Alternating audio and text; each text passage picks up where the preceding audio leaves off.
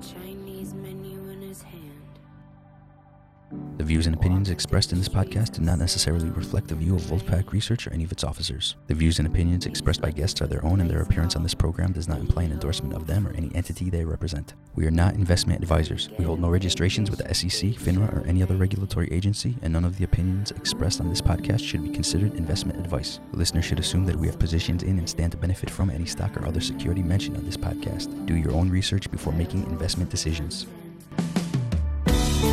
Welcome to the Wolf Den. This is Dan David, and I'm here with the pack. We have our producer, Tick, and we have our sound engineer, Carl. God help us all. Today we have Steve Clapham. Steve is the founder behind the balance sheet. Following a 25-year career as an investment bank analyst, feeling God's calling, I'm sure, doing God's work, Steve decided to put that experience to good use and train the next generation of analysts. And sometimes this generation of analysts, private investors, and portfolio managers.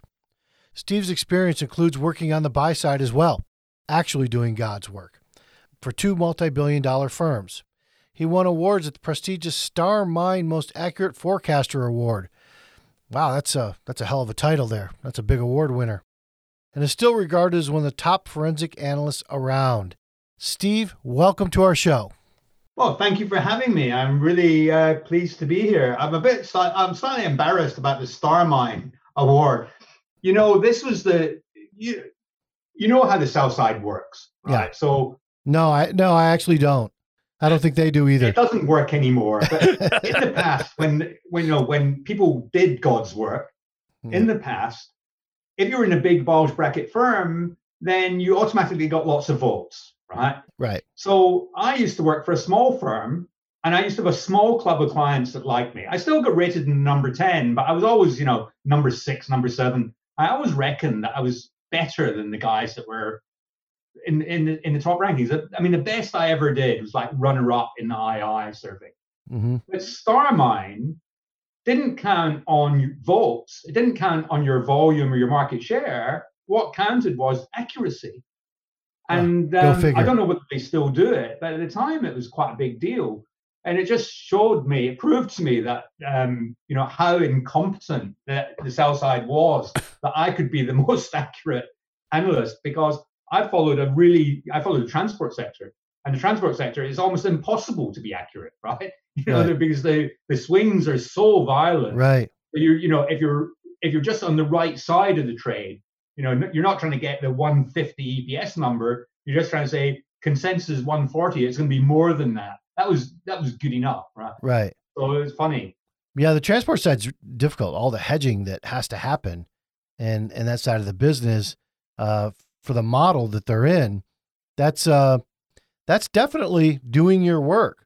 But I want to talk to you about being a sell side analyst first. I mean, look, I've seen a lot of interviews that you've done.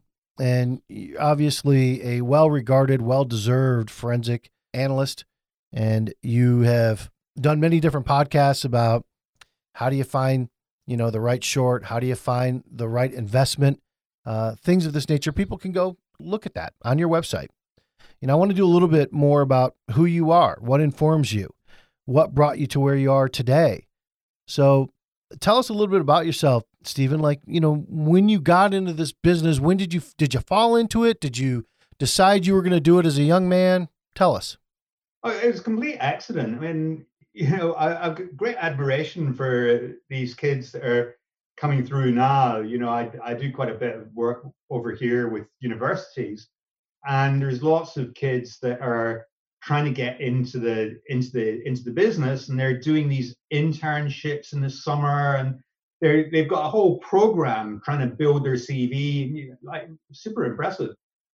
I came into this completely by accident. I went to see somebody to learn about the stock market and what sort of jobs there were. Simply went to have a cup of coffee with a friend of a friend, and he offered me a job. He looked at my CV, asked me a few questions, and I said, "Oh, well, why don't you come and work for us?" And honestly, I couldn't have spelled PE ratio. I knew nothing. Yeah. I could have written on the back of a matchbook everything I knew about the stock market. Right. I didn't know a bull from a bear. You could not have known less. The only thing I knew was I trained as an accountant. How old were you at this point? Early 20s. Okay. And, I had my accounting qualifications, so I could read a balance sheet. And at the time, that was more than 90% of analysts could do. Well, that's currently the case. Yeah, well, I just had an advantage because I didn't know anything about the stock market. I didn't know anything about what made stocks go up. I didn't know anything about analyzing businesses, but I could read a balance sheet and I could work out that, an airport was a better company than an airline. And, well, if you keep it simple, you'll get into less trouble. It sounds to me, I agree with the guy who first interviewed you. You knew nothing about investing. You knew nothing about the markets. You knew nothing about anything for valuations where that's concerned. And that made you abundantly qualified to be a sell-side analyst. So exactly. Yeah. I could see. And I did really well at it. Of course you did. Started, people going, oh man, that guy's really good. Yeah. Yeah. The funny thing is my very first client meeting was with a guy called David Cumming, who at the time worked for Manufacturers Life. And he was an award-winning fund manager at that point. And I've stayed friendly. I still see David from time to time, bump into him in the street, whatever. He's now, he was CIO of the UK part of Standard Life, and now CIO of Aviva, massive insurance company in London, in the UK. And the funny thing is, if you hang around long enough, the people that you started with, if they've survived in this industry, they're actually now incredibly senior. Mm-hmm. Yeah, you just hang around, and eventually you'll rise to the top. That is investment banking. And if you want to have, a great career, 9 to 9.5 out of 10 stocks that you analyze are a buy. You're all set. Good to go. Even if the market crashes next month, nobody's going to hold you accountable. But that took you into being a sell-side analyst. What did you feel about being a sell-side analyst? Did you get the bug right away where you're like, oh, this is for me. I really, really like this? Well, I didn't know what I was doing for the first part of my career. Some people would say I still don't. Yeah. But the thing was, once I got the hang of it, the problem, I don't know if it's changed now. I think they do have some training programs. I've actually done some training for some of the sell side firms, but in my day, you started and you were meant to learn by osmosis. And that was quite tricky because, most people weren't exactly compos mentis in the afternoon, because that was the day of the long lunch, the liquid lunch. Yeah.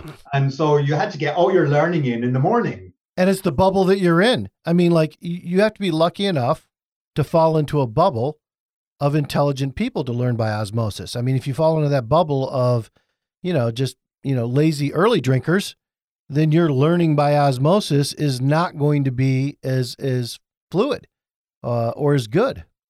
Well, I learned how to drink. Good for you. It's quite an important skill. Right? Good for you. So, I agree. Particularly in those days, I skill. learned that, although being Scottish, it wasn't, I'd done my apprenticeship. I was quite good at that. But the funny thing was that you very quickly gravitated to really smart clients. Mm-hmm. Because they recognized that you weren't bullshitting, because you weren't just telling the story and talking about what the short-term stock market opportunity was. So the smart people were quite interested in, they didn't need me to tell them about the stock market interpretation of the business. They wanted me to tell them about what was really going on in the balance sheet. And so I made some fantastic clients like David very, very, very early on. And they helped me right through my sell side career. And indeed, one of my clients ended up offering me a job to move to the buy side, which is when I actually really learned how to invest. Because obviously when you're in the sell side, you're trying to help people make trades. You're trying to help some people make long-term investments, but you're not really thinking about investing, because your job is to look at that narrow sliver, that sector that you're responsible for, and kind of not worry too much about what else is going on in the stock market. So when I moved to the buy side, and I wasn't a sector specialist, I was then just given a global remit to go and find stocks that will go up. I thought, oh, crikey, this is actually quite interesting. So it was a completely eye-opening experience. And after a couple of months doing it, I thought, why didn't I do this before? Because the sell side, you spend at least half your time marketing. Even for somebody like me, who wasn't a natural marketer, you're forced to call the clients. The clients want to see you. So you spend a lot of time, creating presentations, writing research reports, going to see the clients, doing presentations, trying to pick up new clients, all of which is time that you can't spend looking at stocks. Right. So when I went to the hedge fund, I had to go and see occasional client, but all my time was spent doing research. And this is much more fun. Before you go to the buy side, wrapping up the sell side, I notice you, unlike a lot of sell side analysts I talk to, or buy side for that matter, I'm going to say, you focused on the balance sheet. And I really don't hear people talk about the balance sheet, in my opinion, enough. Why do you think it's so important? Well, on the sell side, you're always looking for a USP, aren't you? So, looking at the balance sheet, oh man, he actually understands what's going on. Part of the reason was, when I did the transport sector in particular, some of the companies were really dirty in their accounting. Mm-hmm. And obviously, transport tends to be a very asset-intensive sector. It's very capital-intensive. Mm-hmm. So a lot of the answers are in the balance sheet. So if you're cheating on revenue recognition or you're cheating in depreciation, the answer is there in the balance sheet and the notes. So that's why I started to focus on that. Or investment gains, right? What we're seeing today, like investment gains and things of this nature. That what I was going to say is that I don't really understand why anybody wouldn't look at the balance sheet. Right. They I don't though. They don't. I just don't really get why somebody would feel that they've done their job without doing that. I know people do. And I know, people don't really understand how much information there is contained in the balance sheet, but anybody who starts with a balance sheet will realize that there's a huge amount of information in there, and you can't do your job as an analyst without it. Right. Right. Well, I totally agree. And I think that, from an analyst perspective, where we've really gotten off track is non-GAAP, and how big and accepted this has become. That, okay, there's GAAP accounting, which is what we should all, crystallize in our mind is factual, A to Z. This is a financial picture of our company. And then there's non-GAAP accounting. Adjusted. Yeah. Or the dreaded adjusted metrics word, right? Which is just some made up bullshit by management that means nothing. And it's proliferated our market. Why do you think that is, Stephen? Well, I think there's a very good reason why the sell side have failed to bring the corporates to account on this. And it's something that I encountered quite early on. I used to have my own definition of earnings. And I kept getting people calling me up and saying, you've got a number of 120 and the rest of the street's on 135. What's the difference? And I say, well, I don't know. I don't see what other people's forecasts are. But I'll send you my model. And then they would call me up and say, you're an idiot because you're actually forecasting 130 and you've got a different definition of the earnings. And I said, well, the company's making the numbers up. Or do you want me to make the numbers up as well? Right. Yes, they do. Well, the thing is that, you've got to understand on the sell side, you've got to understand what your client needs.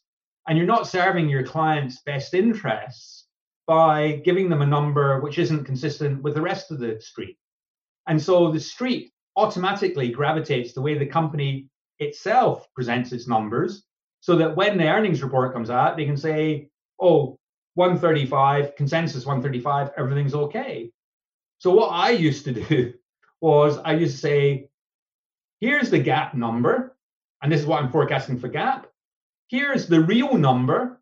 So I would take out the things that I thought really should be adjusted for, like goodwill impairment. Right. Okay, so because it's it's not a repeatable thing. Sure. And then I would say, and here's the company number. And the difference between my number and the company number was a measure of how much they were cheating. Right? But and that was quite popular. But when I put the number into Bloomberg, we put the company number in. And you can't help but being sucked into this vortex of this company defined adjusted earnings, because otherwise you cause confusion.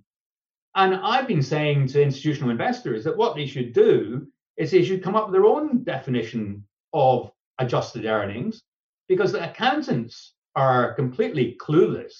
And every new standard that comes out creates another layer of complication and obfuscation. And what they should do is say, you know what we're going to do? We're going to say GAAP is great, but things like goodwill impairment give a misleading impression of what the underlying earnings power is.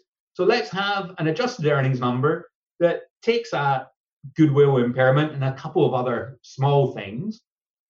And then we'll force analysts to project on that basis. And then the companies will be forced to follow suit.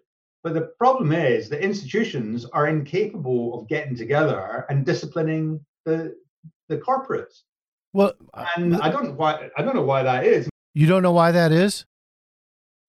So, I mean, like, everybody should know that notionally there's supposed to be what's called, no shit, a Chinese firewall between the banking side of the business and the analyst side of the business.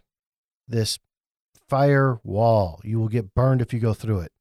You're lucky if that firewall is a fern, like the thinnest plant between you and the banking side.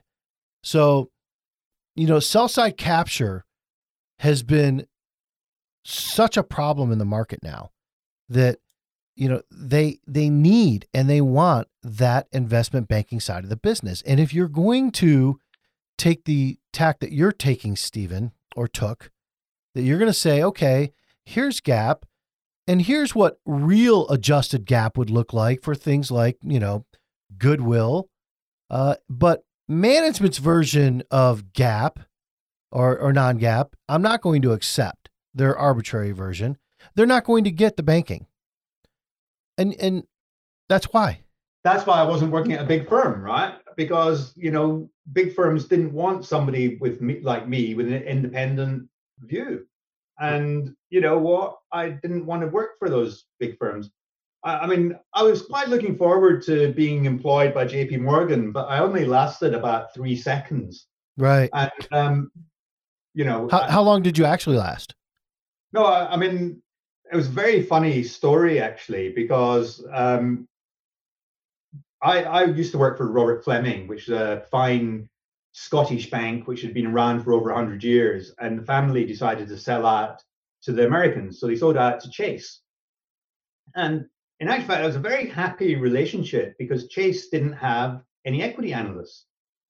And I got on very well with the bankers. And I said to them, I explained to them that I was quite independent. I wouldn't be putting out buy notes on garbage that they pushed me towards. But it was fine because I didn't really have that presence in Europe. There's an American bank, and they used me to help get leverage with the US clients. But so, the US transport company coming to Europe, they'd be able to field me to talk to the company. And that worked really well because there's no conflict of interest for me because I wasn't following UPS. So when UPS M&A guy comes over to Europe, we can have a very interesting discussion about what sort of businesses he's looking at, which informs my perspective in the European sector. So that worked really, really well. Unfortunately, Chase then got bought by JP Morgan. And JP Morgan, look at this little pimple on the side of Chase, which is Fleming's. And it's got some investment banking people who are quite good, so that's fine. And what we're going to do with the equity research, because we've got JP Morgan equity research. So unfortunately, I was a lot better analyst than the JP Morgan transport analyst. And I surveyed the JP Morgan top 10 clients and asked us, I said, look, there's going to be one of us has to go, and you might as well have your say in which person you want. And one of them was a client we didn't speak to, wasn't a client of Fleming's. The other 9, including big clients, like Capital and Fidelity, they all said they'd rather have me. I was voted number 3 by the Fidelity analyst. The JP Morgan guy was voted number 23, And so this was quite difficult for JP Morgan because the decision, as you can imagine, is a political decision. It's not a decision made based on merit. No. So I finally was told it's okay, you're going to keep your job. And then the day the deal closed, I was at an analyst meeting and I phoned in, and there's a bit of silence at the other end, a bit quiet. I thought, that's a bit funny. I came back to the office and I said to my secretary, what's going on? She said, oh, they're firing people. What they do is they call me and ask if people are at their desk, and because they don't want to call up and say, have somebody else pick up the phone so that they know, the person knows they're going to be fired. And then at that moment, her phone went, and she picked up the phone, and she said, yeah, he's here. And she said, that's you now. And they bring you down, and they're like, yeah, we're like not going to need you to show up to work tomorrow or ever again. In fact, you can go home now. No. Okay. Well, look, that worked out for the best. And here we're talking about one of the top 3 reasons I feel like there's no trust in the market, corporate governance being number 1 in my mind, but that's not this show. You went then to the buy side, and you found that much more rewarding, right? Oh, I mean, it was absolutely. It was obviously more rewarding financially, but I mean, like emotionally, intellectually. Yeah, intellectually, it was far more satisfying because the first thing I didn't have to worry about the clients. Mm-hmm. Now, I like dealing with people, and many of the clients were very nice, but I didn't relish having to, fill out a tick sheet with how many phone calls I've made and that sort of thing. And the real eye-opening thing to me was that I could call up any company in the world. I could call up the CEO and say, I'd like to come and see you. And guess what? When you're sitting in a seat at a big hedge fund, people will say, we'd love to see you. Sure. Because they assume that you're going to be buying their shares. Mm-hmm. And even if you're going to short their shares, you tell them that you're there because you want to buy them, because you want to understand what the bull case is. And obviously they won't speak to you if they think you're short. I'm aware of that, Stephen. Yeah, I'm aware of that. They will not speak to you if they think you're short. They will not speak to you. No. The interesting thing was how open the companies were. So when you're in the sell side, there is always a wariness about what you're going to write. There's always a wariness about what they can say. When you're on the buy side, they're not giving you inside information, but they're giving you information that does really help you formulate your opinion, and they're much more open. I don't know why, because when I was in sell side, I was quite interested in what the long-term perspective was. But when I would go in and I'd say, look, we're a hedge fund, but we're very fundamental. If we buy your shares, we will be holding them in 3 years' time. We might be holding them in 5 years' time if the shares carry on and if the prospects carry on the way we think they are. And then once they've seen you on board and once they've heard the quality of your questions and once they've seen the quality of your understanding, you have a much, much deeper relationship than you could ever have as a sell-side analyst. Well, yeah. And I know they don't give you inside information, but there's a reason people do these meetings in person and consider them better because, reading the body language, especially when we were really on the buy side back in the late 2009, 10, 11, you could just tell the way you ask a question. And, you didn't get the inside information, but you kind of feel it. And I think it does happen on the sell side now, quite frankly. I think a lot of sell side analysts, they know they have the information and their top clients might get it, but the street doesn't get it. And I think we see more and more where, the top banking customers really get more information than the regular customers. And then here you are, representing a $2 billion fund, and you walk in there and say, hey, well, we'll be holding you 3 years from now, 5 years from now. I mean, I imagine the CFO tells you everything you want to know within the law and wants to make you happy. Sometimes, some of them are really awkward, really difficult. I remember buying a US stock. I'm sorry, I'm not allowed to disclose which stock it is because I'm still tied by my non-disclosure agreement. But we bought this stock and it went down 20%, and I couldn't figure out why it had gone down 20%. We were a bit early, but we didn't think we were that offside.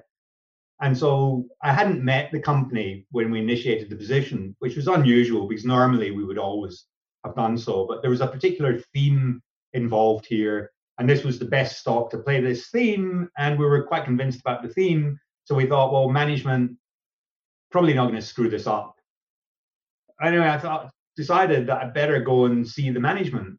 And so I flew from London to the Midwest of the United States. I stopped off in New York for a couple of days to go and see the sell side to make sure I had the full story and had understood what was going on.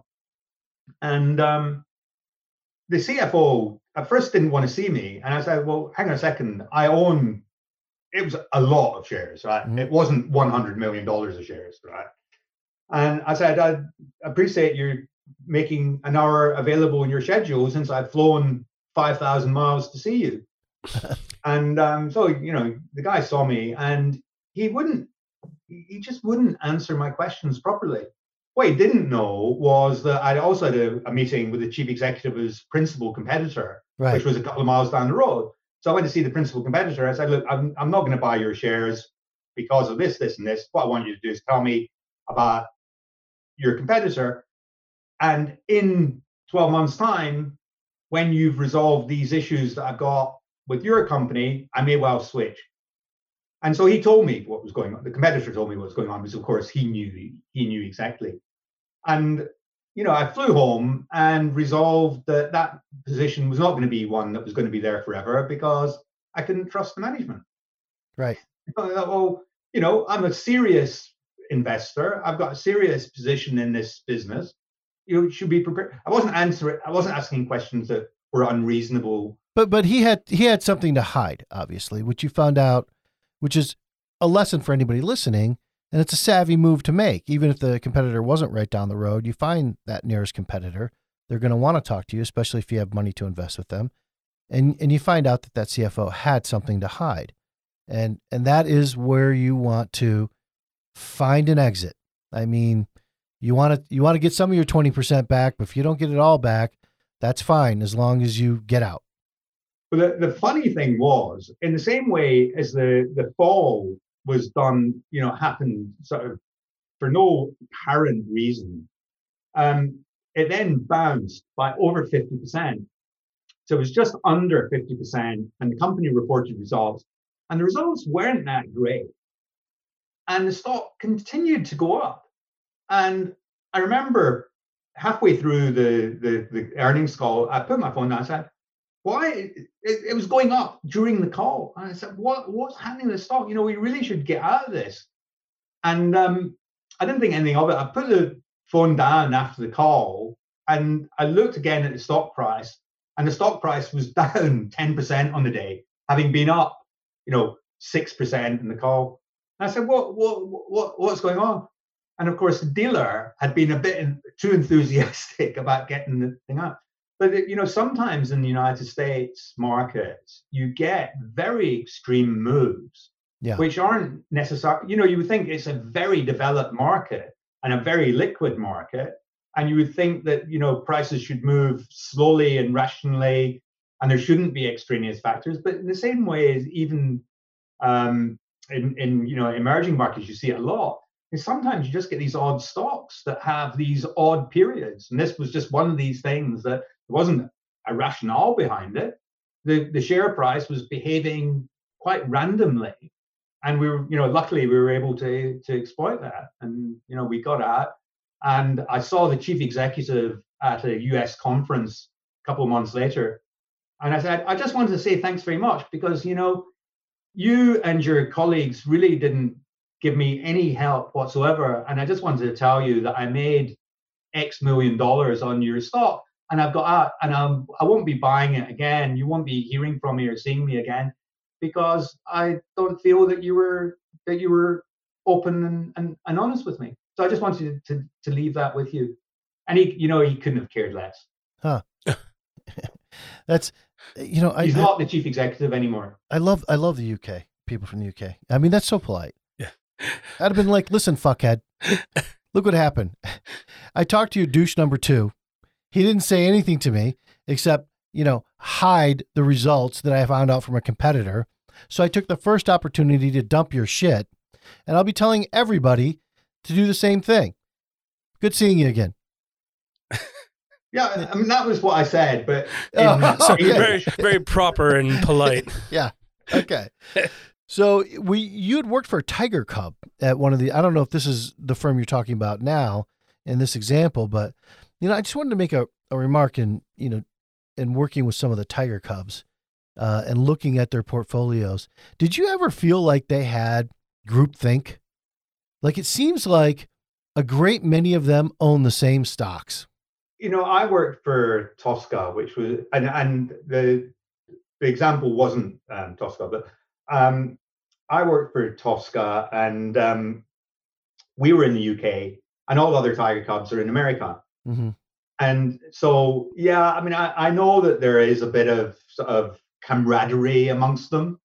And it may be that, we were a financials fund, and I was responsible for the non-financials investment.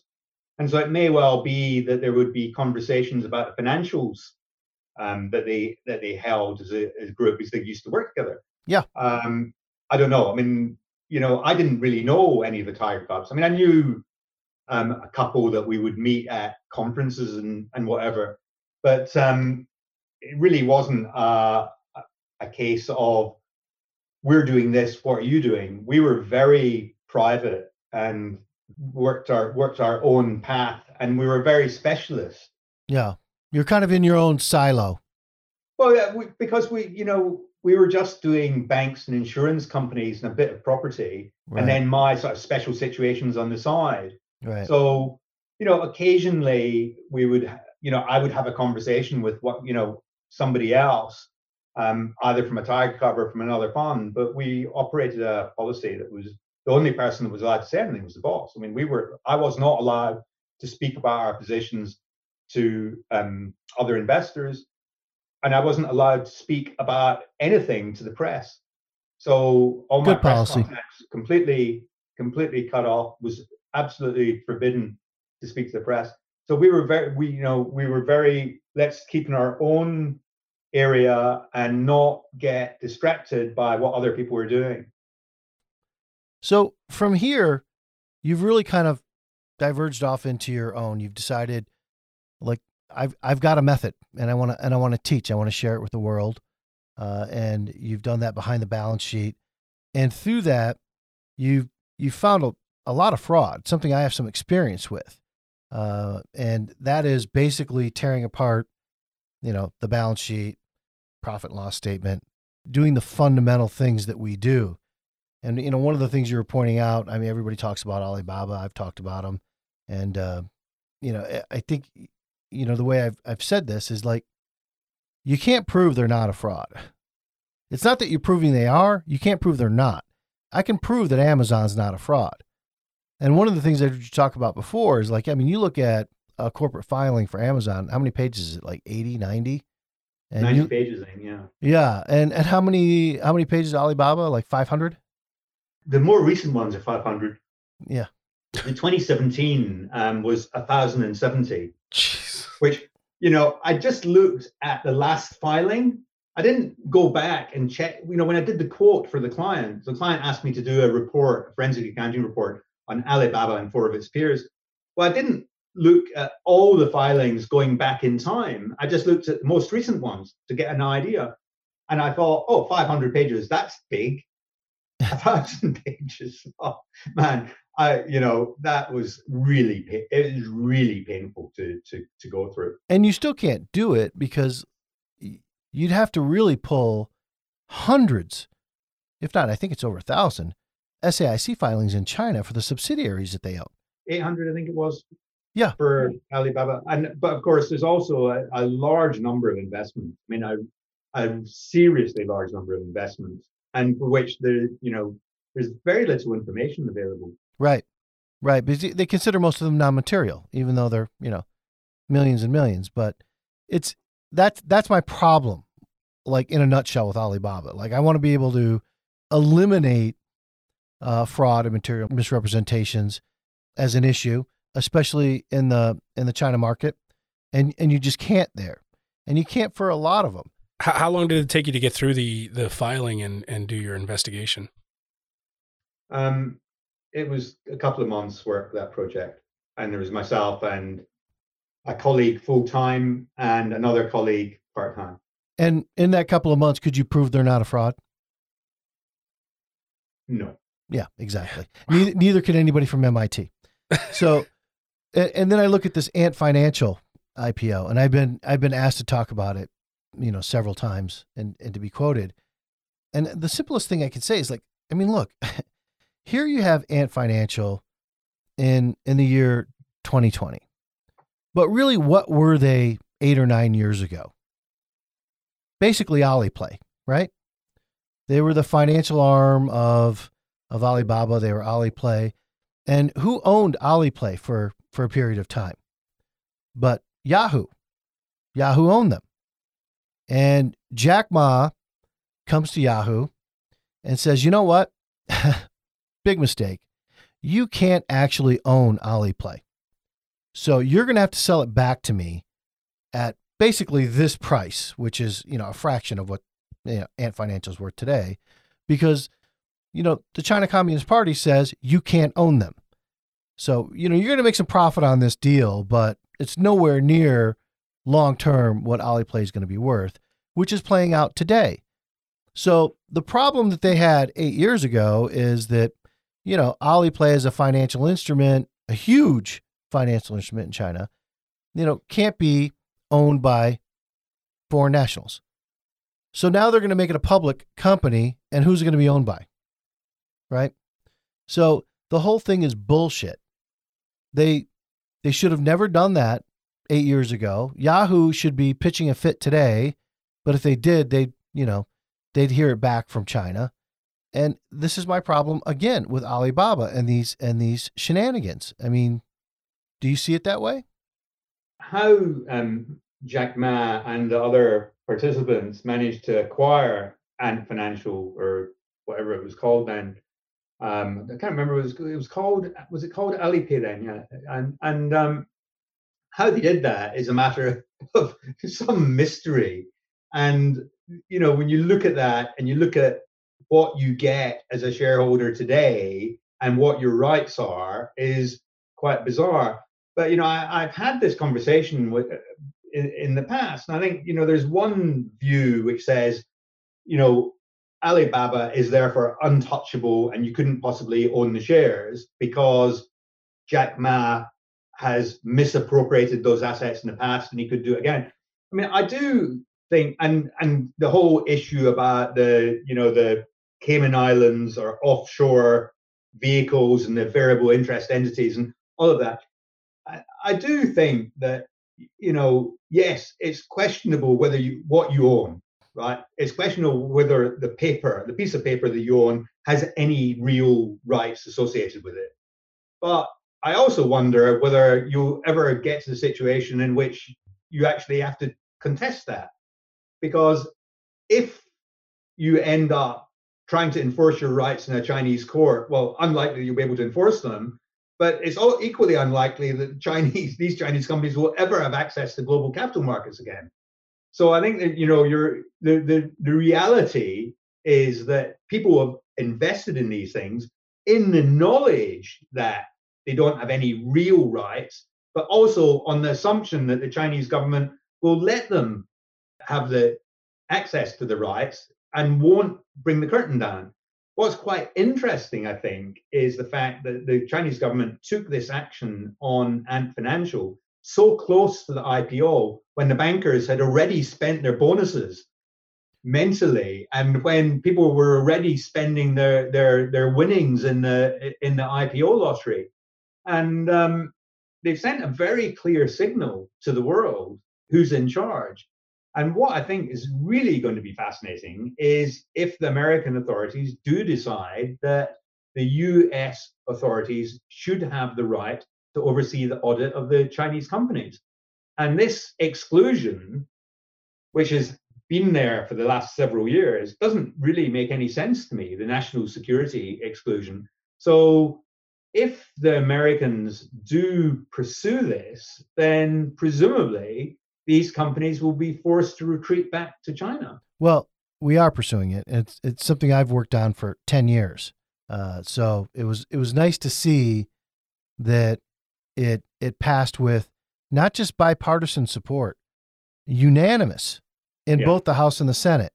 Nothing happens that way. So whether President Trump likes it or not, or incoming President-elect Biden likes it or not, it's happening. That part of it anyway. I think it's a right first step, right? And it's ridiculous that it's taken, what has it been, 9 years since the long top financial fraud where Deloitte was told they could not send the audit paperwork out. And China has slow walked it this long, and we didn't have the political will. Believe me, we didn't. I was in Washington, half a dozen times trying to educate our legislators. Not easy. But it still is not stopping our investments to go to Hong Kong. So, when Alibaba does a secondary listing in Hong Kong, and you see these other companies that are just like, Ant Financial is going to Hong Kong. For this to really work, we have to stop our pension money. Morgan Stanley, when, their private equity funds 1, 2, 3, and 4, they're very, very, very big vehicles. The MSCI Global Index, the Emerging Market Index, for it to really matter, we have to affect those as well. So it's going to be interesting to see over the next 2.5 years where that needle moves. Does it move toward effective real change and stopping us from investing in these companies, even in foreign markets, and pushing MSCI? Or does China push back enough and hurt our political will, as they have always done very, very well, and this really has no teeth? And it becomes about an audit only. Because when you're talking about auditors, I mean, Stephen, honestly, how much do they matter?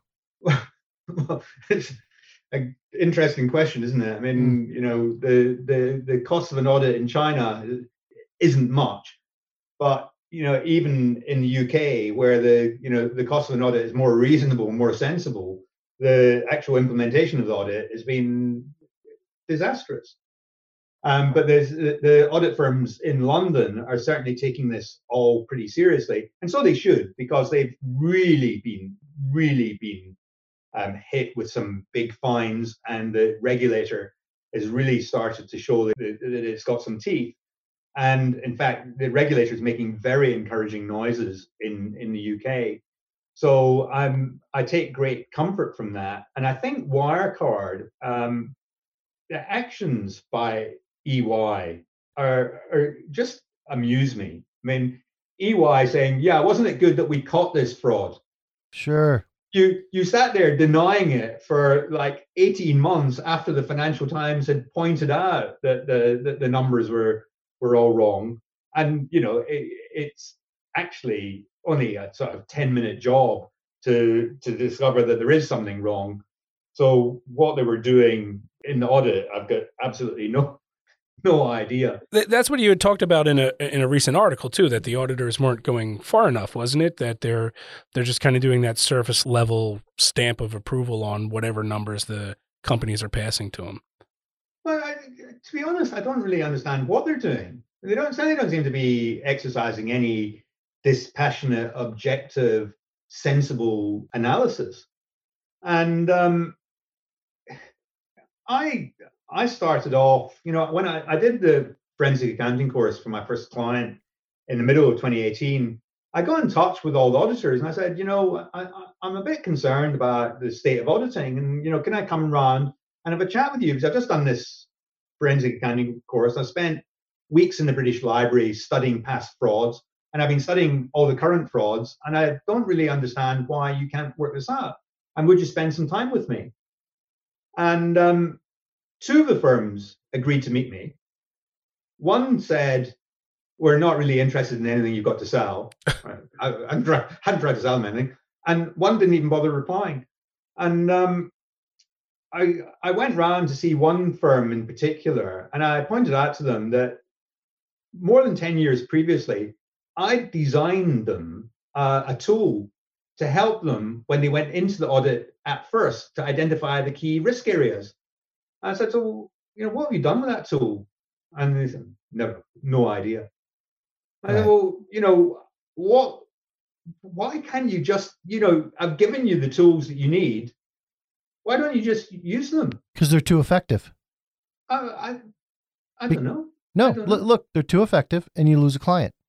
And then somebody else picks up the client. I mean, and really, since Arthur Andersen got the death penalty, which I think people regret now in the corporate world, doing away with them, what happened with Wirecard, I think, was more egregious than what happened with Enron. Yeah. Yeah. And Arthur Andersen lost their charter. And there's not even a speck of a conversation about EY losing theirs. Oh, well, EY, I think must be seriously concerned about this. I mean, well, they're going to pay a fine. They're going to pay a fine and charge more for audits. I mean, that's what we do here in the United States, right? When Wells Fargo has to pay a fine for $500 million for defrauding their customers, and their market share takes a hit, so their investors lose because of the fraud they committed.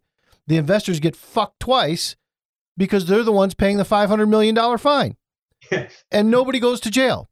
So Wells Fargo cannot commit fraud. It's impossible for a company to commit fraud. Wirecard cannot commit fraud. People commit fraud. Yeah. But when you're going to throw $500 million at the government in the settlement, they're fine with nobody going to jail. And that's what's going to happen here, even with EY. Somebody, listen, you can't be so bad at your job that you're not going to spend the 10 minutes that everybody has been screaming about for years. Like they're really pointing at the fraud, right? How many of us are just saying, here it is, pick up the phone, and they don't do it. So to me, that's complicit. Nobody's going to go to jail. They're going to pay a fine. They're going to be fine. Well, we'll see. I mean, the German regulatory bodies seem to be extremely embarrassed about this because. Well, they should be fired. Well, because of the ban and short sellers of Wirecard, they're looking incredibly stupid. Right. And and going after the FT. Yeah. I mean, it's just bizarre, isn't it? But I think that there's some, serious question marks being raised about EY. And there was a funny thing. Did you see that one of the partners has gone off to join Deutsche Bank as their head of accounting? Why wouldn't he?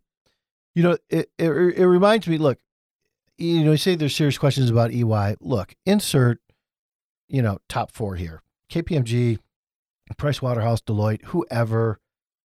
You go back to the old Jim Chano saying, when people ask him about a company that he might be critical of, who's the auditor, he says the same thing every single time. Who cares? Who cares? Every great fraud is a great audit firm behind it. That's right. And that brings me to the question. I mean, look, I know this is drastic, and I'm just going to throw it out there because I've been hearing it. Would we be better off without audits? I mean, financial statements are prepared by management anyway, right? People think that the auditor prepares the audit. Management prepares the audit. Auditors check it, except in China where I'm hearing auditors actually, write the audit as well.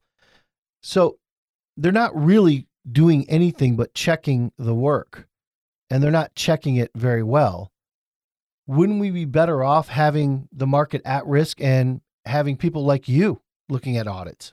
Well, I mean, I'm quite happy with the status quo. The fact that the auditors are there don't do a good job, or not all of them do a good job all of the time, means that there's quite a lot of risk for investors. So investors are keen to buy my forensic accounting course so that they understand what to look for. Well, I mean, that's funny and self-interested. I mean, that's like when people tell me, why did you go to Washington to hold China-based companies accountable? It's low-hanging fruit. You make a lot of money off of them.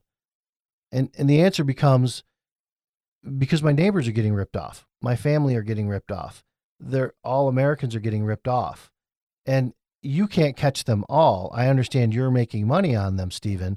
I'm joking, Dan. I mean, of course, the auditors need to step up to the plate and do a proper job. I mean, that is absolutely the thing that they must do. And I've written a blog about this. Yeah. It's been published in the UK financial press. Yeah, you've been very critical of them. You have been. I'm really hassling them to try and buck up. I mean, I was on the phone to two of the very senior guys at one of the big four a couple of weeks ago. I'm on the phone tomorrow, or a Zoom call or whatever tomorrow, with the head of quality at another of the firms. And I'm really pushing them to try and improve and up their game, because I think it's shocking. And it's, as you said, you're not even trying to sell them something. You're just trying to help.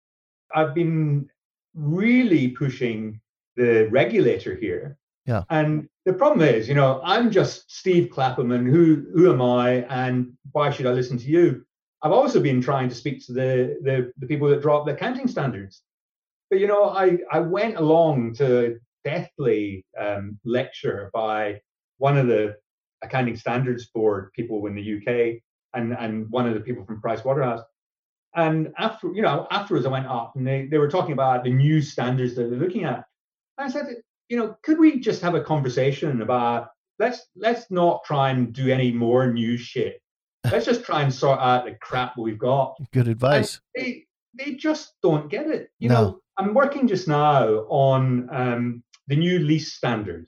So IFRS 16, I've forgotten what the number is in the United States, but it's a similar thing where you bring operating lease assets on balance sheet. Mm-hmm. It's nonsensical.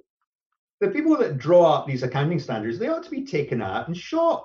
Well, that's probably a bit too severe, but they should be taken out and put in stocks in the courtyard of St. Paul's Cathedral, and everybody could go up and throw rotten tomatoes at them, because they are making a complete mess of it. And everything that they do in terms of new accounting standards is designed to make the things more complicated, much easier to obfuscate, and completely incomprehensible to the lay person in the street. And what I'm trying to do is say, you know what? We can't buy bonds anymore, so everybody's got to buy equities. So everybody needs to be trained and equipped in order to understand what are the good companies and what are the bad companies. So they should be able to understand the bloody accounts. Otherwise, why bother publishing anything? That you're 100% right. And it's past not buying bonds anymore. You can't put your money in the bank anymore. Like, you could put your money in the bank 15, 20 years ago and get 2 or 3% interest. Now it costs you money to have your money in the bank. So they're pushing everybody to the stock market. To own real estate, it's so expensive between taxes and whatever other things they throw at you locally and federally. You have to be pretty smart to own the real estate. So they're pushing you to the stock market. And you're exactly right. If you're going to push everybody to one place to put their money, they should actually know what they're doing. And you make things so complicated, like, these gain on investments, right? Like, you're pushing that to the balance sheet. You have to revalue them every so often and then put that gain on the balance sheet. It's crazy. It's crazy. Why wouldn't you just make a note, right? And just say, okay, here it is. But and these things are like third tier valuations at times. So they're not even first tier valuations. Well, it was quite amusing checking all the step up valuation gains in the Chinese companies. I think that those sorts of provisions are just bizarre. And Matt, who works with me, is a real technical accounting expert, used to be the education director for the Accounting Standards Board. And, I have these conversations with him about, why did they do this? And, he gives the economic case for it, but the way the standards have been designed is incredibly theoretical. So yeah, you've got a perfect theoretical answer, but it gives you the wrong result in practice. And I'm like, well, screw the theory. Let's have something that gives us something that we can use. And we're just like so far apart. What will happen is that people will lose the faith in the accounting statements, and then they'll go back and say, well, what are we going to do now? I've already lost the faith, right? I don't know where you stand, but like, I don't know what faith you could have in them. You check them diligently yourself, so I guess you don't really have faith in them. I think where we are is, the mom and pop investor who can't invest in the bank anymore or put their money in the bank anymore are going to lose faith too. And they should lose faith in sell side analysts. And let me make the point that I'm not saying sell side analysts are dumb. They are. That's the craziest part about it. They are far from dumb. There's some very, very smart people on that side, just not putting out the whole truth. And that's what drives me crazy. And auditors, very, very smart people who have no interest in finding fraud. They'll flat out tell you that's not their job, is to find fraud.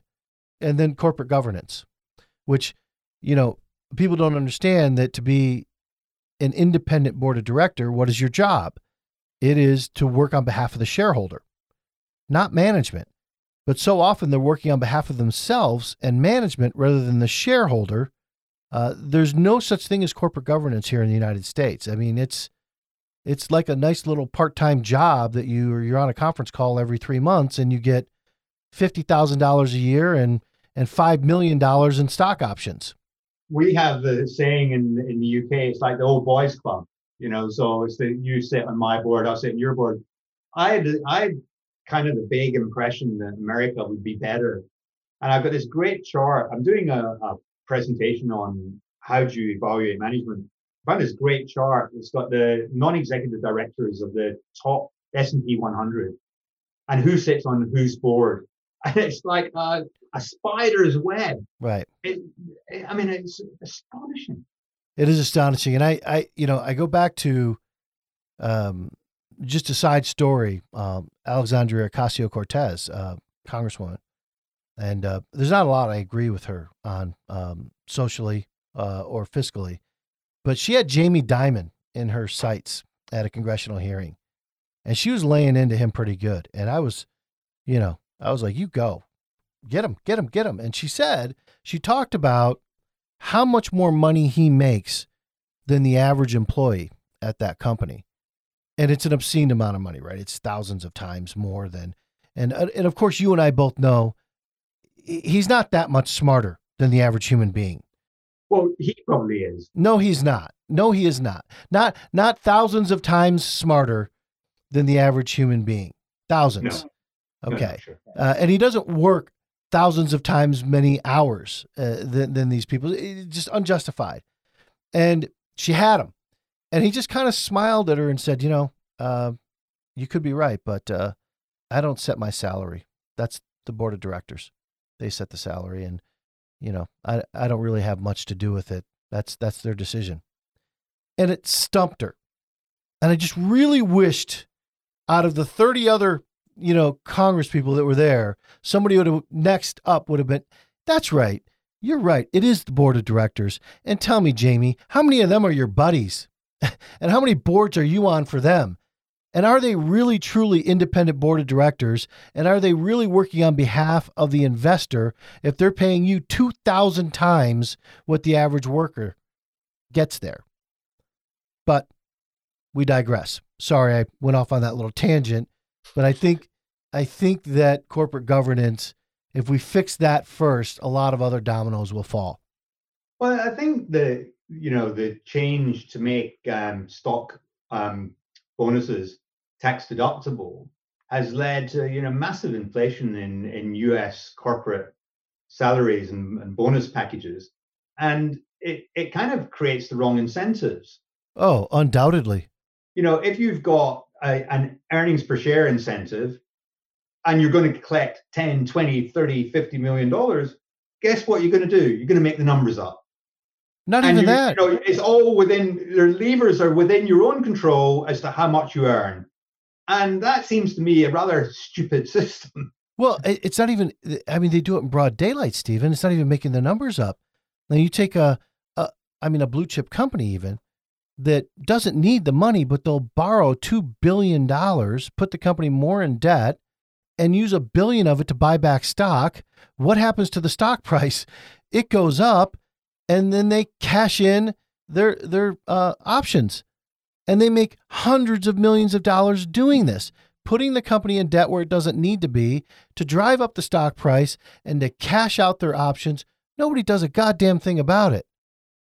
It happens every day. And there you go. And that's not even an accounting gimmick. That's not even a trick. That's in broad daylight. Yeah, well, it's, I haven't looked at the data for a while, but I remember looking at the data, and the corporate buyer was the largest buyer of equities. Yeah. There you go. Well, look, I would say, you are a fascinating individual. You've seen it from all angles that I can suss out here. You're on the sell side, you're on the buy side, you work for the hedge fund world, you work for the banking world. Now you're doing your own thing on the forensic accounting side. Your courses look very interesting. And I would say, I get the idea of having an MBA and having a degree and taking these college courses, but speaking at some of these colleges and speaking to the students and unfortunately speaking to the professors, your courses seem much more real life. There is theory, and then there is what's actually going to happen to you and your bank account. And it seems like what you're teaching really flows through to the bottom line of an individual versus the theory that you're getting in school. Not that you shouldn't, but I think your course is worthwhile. You guys should consider it. Thanks for those kind words. I think, the experience of the students is the thing that's important to me. And what I've found is that people just like the idea that they'll get practical tuition. So they can buy a course, our average course is like £400, so $500. We're not giving them away. But if you think about, you buy a course like that at the start of your career, and if you learn from it, that knowledge will compound over your life and will be a fantastic investment. And we did this Analyst Academy 12-month program where we've got, funnily enough, a mix of people that have sold their businesses, so people who are quite late on in their career. They've sold their business and they want to take control of their own destiny. So they don't want to just hand the money over to a financial advisor and pay them 1%. They would say, well, actually, I know about business and I could learn how to invest. And I've got graduate trainees who are looking to get into asset management. And it's been very rewarding for me to see how these people actually respond and see them, growing and learning. And I've got I've been very critical of the CFA program because in my mind, the CFA should equip you to be a really good analyst at the end of it. It's a huge amount of work. It's incredibly expensive. Mm-hmm. And the kids that are going through it are really trying very hard. And, I've had to give tuition to people that have emerged from the CFA. And you show them a balance sheet and a cash flow statement, and they barely know which end is which. And they're a CFA. And they're CFA. And, I kind of get that it's a sort of universally recognized accreditation, but it's just not good enough. And what I'm hoping is that more of my institutional clients that I do the forensic accounting courses with will actually begin to see the people that are coming through my Analyst Academy and will say, you know what, these guys have got, they're keen and they've spent their own money, they've invested their own money in their own education and their development, and they've got through this course. So, just by going through this course, they'll know a hell of a lot more than they would otherwise. So we can allow them a lot more latitude. We don't need to give them as much help as we otherwise would. And they'll see it as being a useful qualification. It's obviously not a recognized qualification, but there's no reason why an unrecognized qualification couldn't be as good as one that's so widely recognized. And what we're hoping to do next year is going to work with a couple of universities in London, where we're going to get some people on the program, and we're going to get some institutions to look at their stock pitch at the end. So the idea will be we'll get a group of 10 or 15 students. They'll go through the program, and at the end, they'll write up a research report, and they'll do a stock pitch to some institutional investors. And so the institutional investors will be able to see the quality of the people. I think some of the guys are really, really good. And they'll have the opportunity to put their foot in the door. That's the plan, Dan. I don't know how easy it's going to be to bring off. No, I think that's doable. Sure. No. I mean, Seeking Alpha does it. You can do it. I think Dan, I'm going to get you. You're going to be on my panel then. Well, I mean, that would be fine. I'd love to do it, but I'm going to be tough. hey, that's what we want. We want tough. Okay. I would say that, unfortunately, the thing that's going to be maybe a tipping point for you is to get one of these universities to really, really be humble for a moment. Look at their program, look at your program, and give you an accreditation. I think unfortunately, that's going to matter. And this is a good way to get there when you have these 15 students come out there, and it'd be great to see their presentation versus 15 of Columbia's. That would be cool. We'll see. That would be fun. Yeah. So look, I mean, I think you're a great guest. I'd love to have you back on the show, maybe talking in 15 or 20 or half-hour segments about really hyper-specific things that you're interested in or part of your course that people could dig into for a short amount of time and understand it, just give you a different platform. It's about your book, right? Smart Money. So if people really want to look at that, they can see it in a holistic way, looking at the Smart Money Method, your book, or we could do a few segments that give a chapter or so in there. Sure. Well, listen, it's been really good fun. I really enjoyed talking to you. And I would love to come back. So we'll see you in the new year, hopefully. Thanks for joining us. Thank you for having me. It's been fun. Okay, thank you, Steve. And thanks for listening. This is our interview with Steve Clapham. I enjoyed it very much. I hope you did. If you did, throw us a like, throw us a retweet, give us a comment. Let us know who you want us to interview next. We want to hear from you. Thanks for joining the pack. We'll be back with you.